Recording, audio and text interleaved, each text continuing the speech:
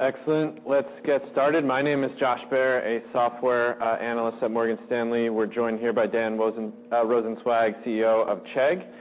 First, disclosure announcement. Please note that all important disclosures, including personal holdings disclosures and Morgan Stanley disclosures, appear on the Morgan Stanley public website at morganstanley.com/researchdisclosures or at the registration desk. Thank you for joining us today. Also, full disclosure, I just had a full physical. I have nothing. Excellent. Good to know. But I'd like to see all of your physicals. I think it might be helpful for those investors that are new to the story to maybe get a brief overview of Chegg from your perspective. Okay, just to get a sense in the room, do any of you feel like you know it reasonably well? Okay, other than my banker. So for those of you who are very new to the story, think about it this way. What does Chegg do?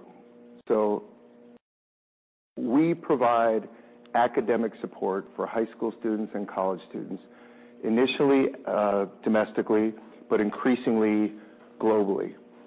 So 50% of the world's population is below the age of 30. So we have a philosophy of betting on the inevitable. Do you think more people are going to have to learn more things over the course of their life and their careers to be able to be employable? If you do you believe that they're more likely to do it online or need online support for things that they do? And if you do, then think of Chegg as the person that says, we're just focused on the students' needs, not the institutions.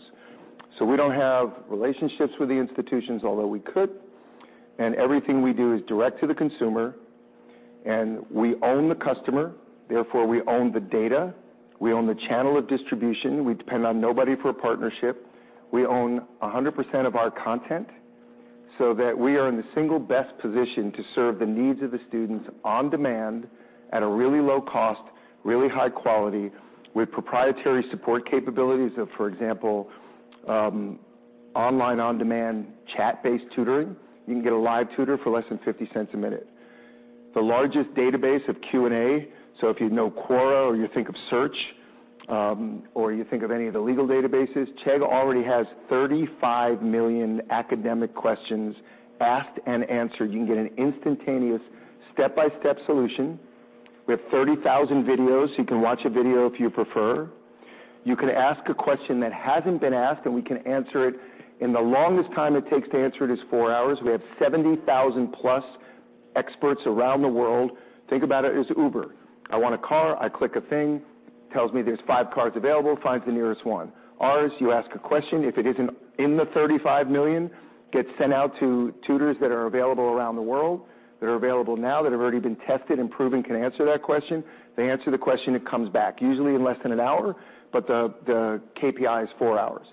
And we get about 7 to 9 million new questions that we don't have in our database to ask a year. So it's a giant moat. So regardless of what country you're in, what academic class you're in, what school you're in, Chegg is there to support you. Why are we necessary? If you just take the domestic situation here in the United States, of the 20 plus million people that go to school on an annual basis, 70% of them go to a state school. On average, if they graduate at all, it takes 6 years. 40% of them work 30 hours a week or more while they're in school full-time.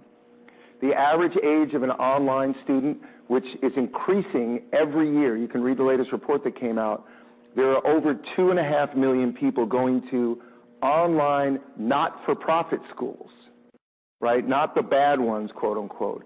That's a whole new vector for Chegg to support. The state of California alone has 2.5 million students going to 115 community colleges. So your world, my child's world, is the 4-year institution residential. That's about 20% of America.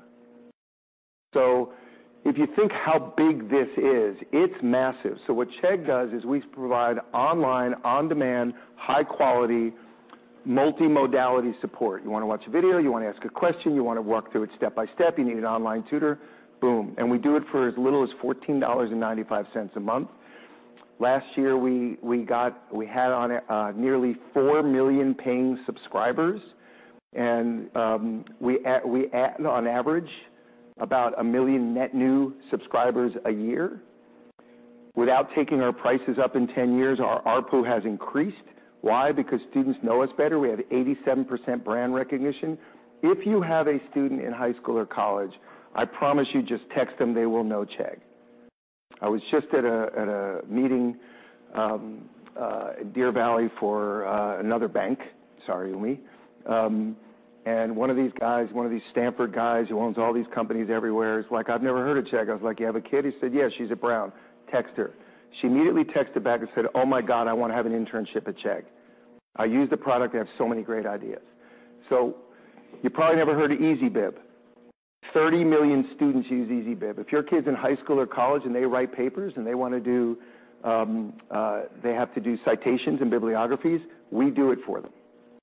So that's what we do. And what I would say is if you believe that more and more people, as we get more diverse, as we have more economic diversity, as we have more people who speak different languages, and by the way, by 2022, 25% of anybody in college or high school, English will be their second language in the United States alone as an example.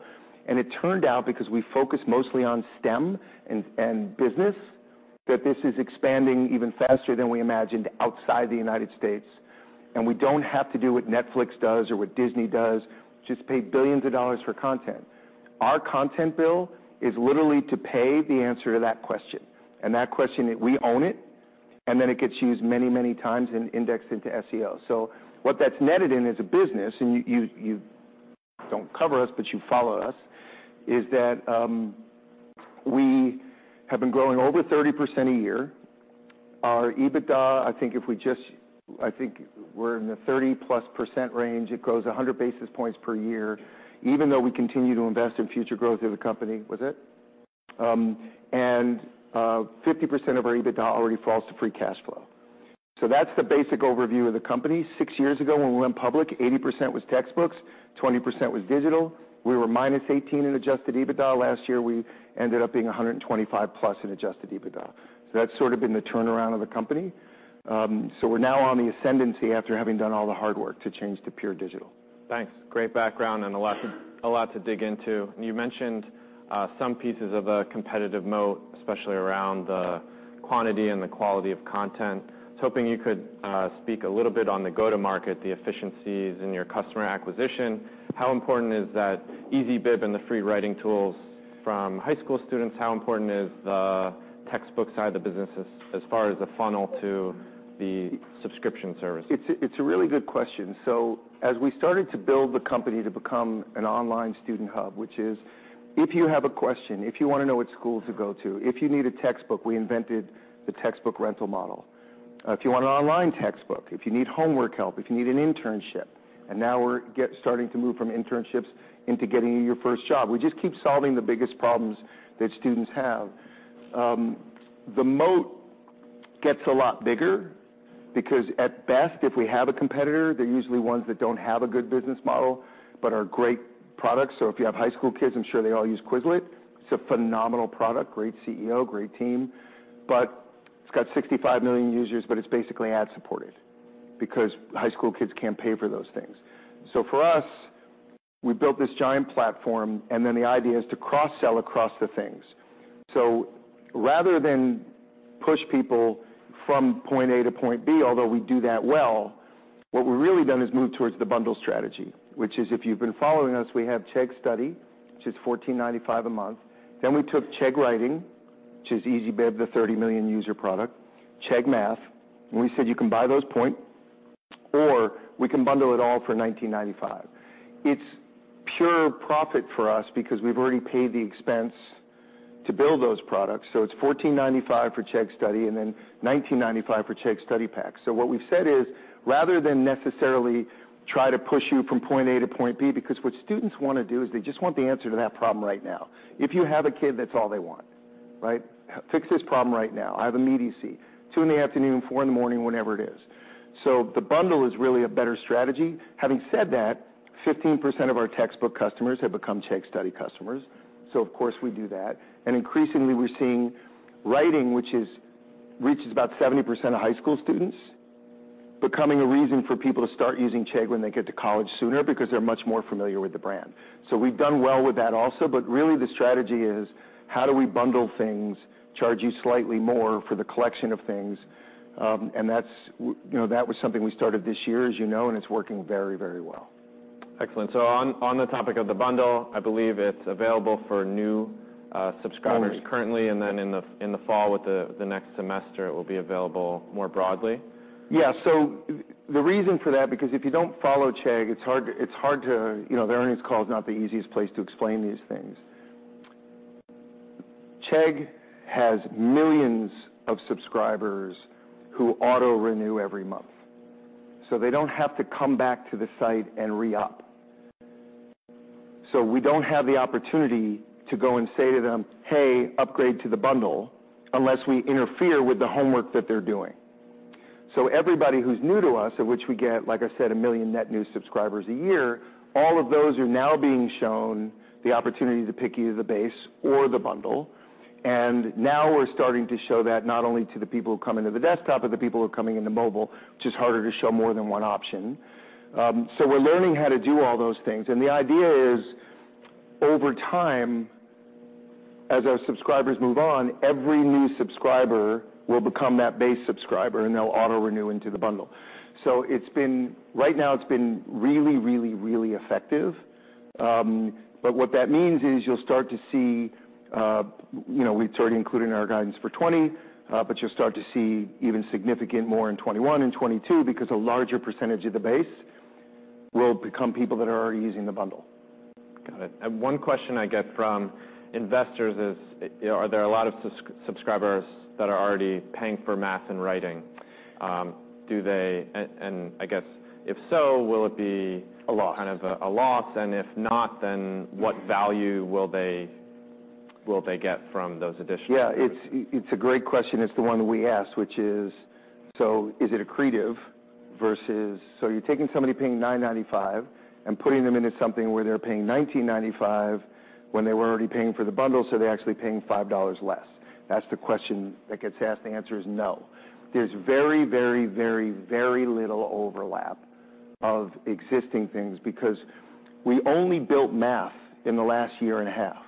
And the reason that we built it was to put it in the bundle. So it does fine as an individual business, but it was never designed to be an individual business. So the bigger one is writing, and the 30 million people that use writing use it for free. We only started building that subscription service 4 years ago, and it's doing very well. It'll be 50% of the revenue in the next year or two. It's going that well. But it turns out that's more high school than college, and the bundle is more college than high school. So when we look at the overlap, we're seeing, at least in the first few months, we're not seeing any degradation of writing in favor of the bundle. So this, at the moment, it looks like what we believed it to be, which is all accretive. Excellent. And just the nature of a student, they might turn off their subscription during the summer, for instance. Mm-hmm. Does having math and writing in the bundle, is there a potential that actually improves retention because there's more likelihood in a given semester that student will have a relevant course? We don't know the answer to that yet. What we know is that it's not going to lose retention. So what we now believe is that by offering 2 items instead of 1, there's no reduction in conversion. So offering more than one thing can temporarily reduce conversion. Hasn't been the case for us. That's great news. The second thing is that a larger percentage of the people than we originally thought are already taking it. That's also good news. The next set of news that we look at is how do they behave in terms of usage, and how do they behave in terms of renewal rates compared to the people that only have the base. Now, it's early. It started in the end of the fourth quarter, so we now have a couple of months. So far, looks the same. So everything that we tested for the last year and a half is turning out to be as good as we hoped. And we had high hopes because, so right now it looks like the usage, they use Chegg Study and they use writing. They use Chegg Study and they use math. It's too early to tell if they use all 3, but what's wonderful is think of this as software. All these things have 90% margins. It's write once, use many times. We don't have to rewrite math. Math is math. We don't have to rewrite all the technology we've done for bibliography, citation, plagiarism checker, grammar checker, spelling checker. So it's, we think of this as just a giant ARPU growth engine for the next several years, because there's no reason that it wouldn't be. Excellent. So I want to stay on subscription services because it's definitely the most important part of the story, but shift from ARPU over to the subscriber side. Could you talk a little bit about the international opportunity, sort of where are we? And the brand awareness is excellent in the U.S. What's it like abroad? Is there any changes to that go-to-market internationally? So I'll answer all that directly. I'll also add the question that we often get asked, which is, do you have to make a significant investment in either building content or your brand that we don't know about yet? And what is fabulous about our business and unique to our business, and nor did I know that this was part of the business when we started to build it, so it's sort of brilliant by accident, which is, it turns out math is math, right? Physics is physics. It's not like a movie company or an entertainment company that has to have local content because we like Swedish music in Sweden and we don't like, American music, in Sweden. So, or Netflix, where you want to have the catalog that everybody loves, but then you have to have a lot of local content, and it's hit or miss if it works and takes a long time, and it's very expensive. Our content is right once used around the world. So all the costs associated with us growing internationally are assumed in our current plan, because really the cost becomes, do they ask different questions than U.S. students do? And so as the U.S. questions decline, global questions go up, because we have 35 million domestic questions already asked. So it's not going to be 7 million new domestic questions. It'll be 3 million new domestic questions and 5 million international questions. So we're seeing questions from Saudi Arabia, from South Korea, from everywhere in South America, from obviously Canada, UK, Australia. It's not just English-speaking countries, because it turns out the rare scenario that we're benefiting from is that the major publishers who produce the curriculum in the U.S. are the same ones that do it for almost everywhere around the world. So we don't actually have to create whole new curriculum support because it's almost identical. Now, if we did politics or we did religion, it would be very different, but we don't. This is all business and STEM. And so what's happened is the same way we built the business in the U.S., if you followed our business, you'll notice that our cost of marketing not only has gone down as a percentage, but it's actually gone down, period, because it's really students typing in the question into search, Chegg having that question, no one else able to have that question, and then they automatically come to Chegg. And so when Google crawls us here, they crawl us everywhere. So we're seeing great growth already in at least 5 countries. So where are we? We're at, I guess we're we're at spring training, if you want to do it as a baseball thing. We're just at the beginning, but it's already making an impact on our ability to continue to grow at the rates that we've been growing. And so it's between the bundle, which is an ARPU increaser, the 2 new U.S. vectors of growth, which are online not-for-profit schools that need support, and the community college, right? Everybody wants to do free community college, so there's a lot of people that are going into that. Those are domestic vectors, and the international vector, collectively will be as big as the U.S. What I would tell you is, if you just want to size it, Canada, the UK, and Australia are just 3, and the ones everybody knows in English-speaking markets. They're about 50% of the size of the U.S., and so there's no reason we shouldn't see incredible penetration, and we're starting to see really good pickup. So we don't have to have any local management in any country. Mm-hmm. In fact, we do have 600 people in India. They support our content work. We have 65 people in Israel. They support our engineering work, particularly for mobile. But we don't have anybody in any of those countries because we don't need it. It's literally all search-based and then word of mouth. So we're obviously seeing substantially higher growth rates outside the U.S. than in the U.S. because of the size of it. But right now, it looks like it's just a really huge win for us going forward. Excellent. And should investors think about international as a steady, gradual expansion and penetration, or is there some catalyst that would, cause an inflection? It's just awareness. So what shocked us in the U.S. to our benefit? So, everybody years ago was like, do you have a network effect? And of course we do. The more questions that we have posted, the more people who ask questions, the more they come in, the more they subscribe, the more questions they ask, and the more it gets indexed in search, and then the more new people come in. And then it was virality, and Chegg didn't imagine we'd have any virality, which is, why would I be bragging that I use homework help? But it turns out they do. Just follow us on Twitter. We have a massive Twitter following of people who all the time talk about it. So what ends up happening is the word of mouth is phenomenal. So as we get deeper, so I can't say that there's a specific inflection point that I know the date will hit it, but if I look at our international penetration, it starts at a school, and then that school goes like this, and then they go home for break and they tell their friends, and then it goes on like this. And so it's a little bit how Facebook formed. I just was surprised at how powerful the word of mouth is. So, we're a company that's going to do $570 million or something in revenue. Our total marketing spend is $18 million, and it was last year and the year before. And it's because it's not paid marketing that makes this. It's literally high quality, answering the questions, keeping the prices low, indexing in search. And, so people say, well, do you worry about Google and all those things? Of course, it's the existential question everybody worries about. But if you looked at the end of last year, the travel sites got crushed when Google changed its algorithm. Chegg did not. And the reason is because we don't have 50,000 competitors. Only Chegg does what we do. And so Google actually increasingly searches us. We continue to go up in search. So, they do it about every September.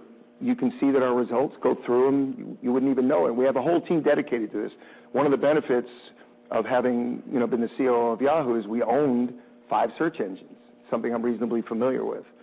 So, we're just, we're at the stage of it's just got to be smart, focused execution. We don't have to worry about product market fit in these countries. It fits itself. They ask the question. We just respond. So every year we build a bigger moat, gets more relevant, it's more contextual. It's been great. Excellent. Wanted to ask one more on the subscriber opportunity before moving on to what's to come in the future.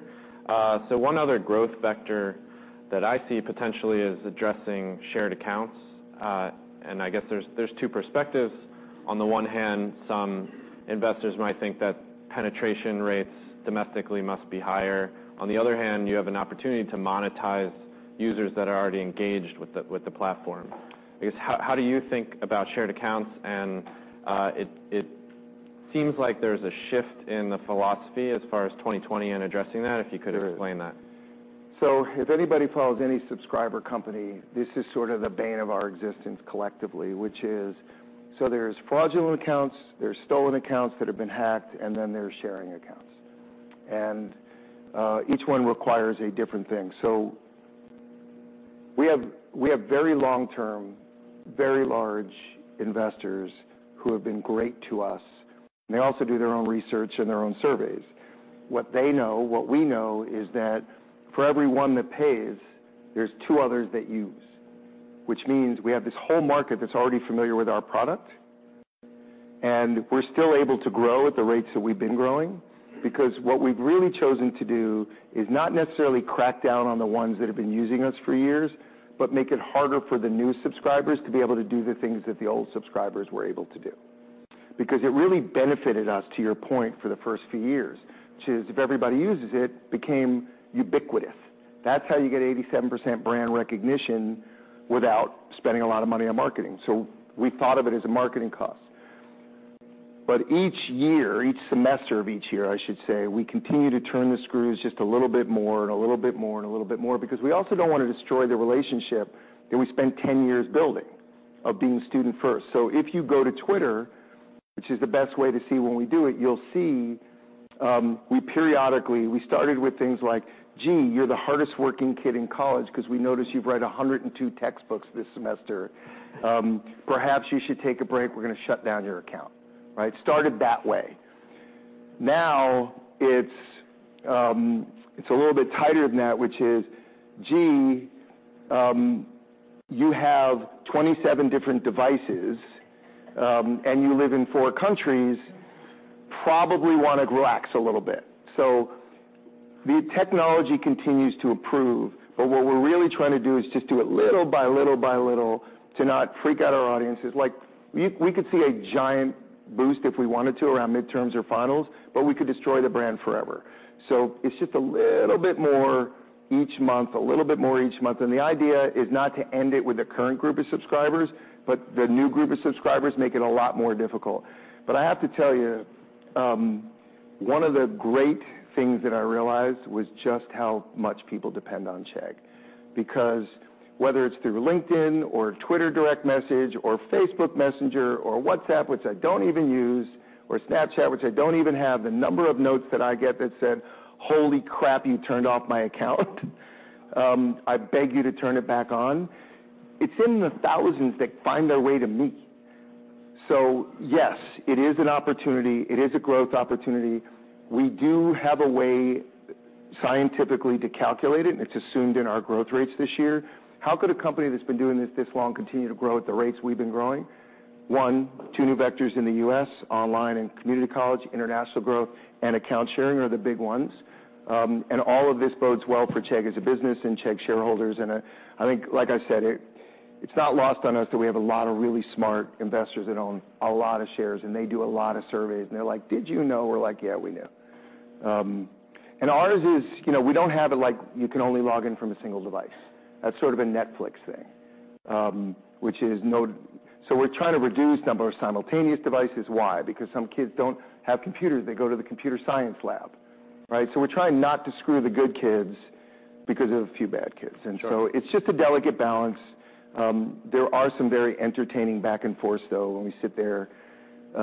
It's literally like an episode of like Star Wars where you see the device and then you see the proliferation and then you send little private notes if you want to. I don't have much to do at night, and this is what I do. Great. That's very, very helpful. So I wanted to I don't know if it's helpful. It's entertaining to me.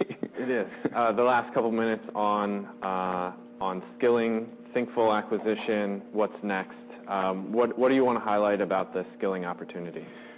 So Chegg, up to this point, and the overwhelming majority of what you're investing in right now for Chegg is the existing academic support business.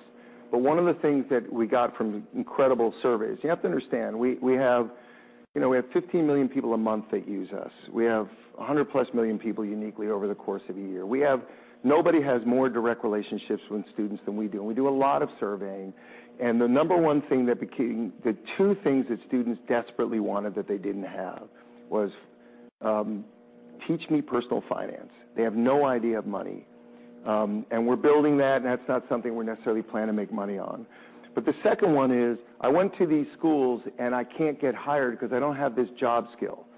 So what I say to all of you is, if I said to you, when you hire an analyst, what's the number one thing you want? You all say critical thinking and the ability to do this. And I was like, well, if they can't use Excel, would you hire them? Like, no.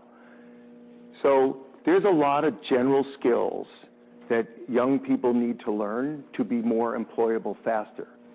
But that's a separate set that we plan to work on. But the set we're working on now is, if you have a child, or if you're a young person, or if you're a 30-year-old person with a child, and you want to improve your career, how do I get into digital marketing? How do I get into data science? It's not coding.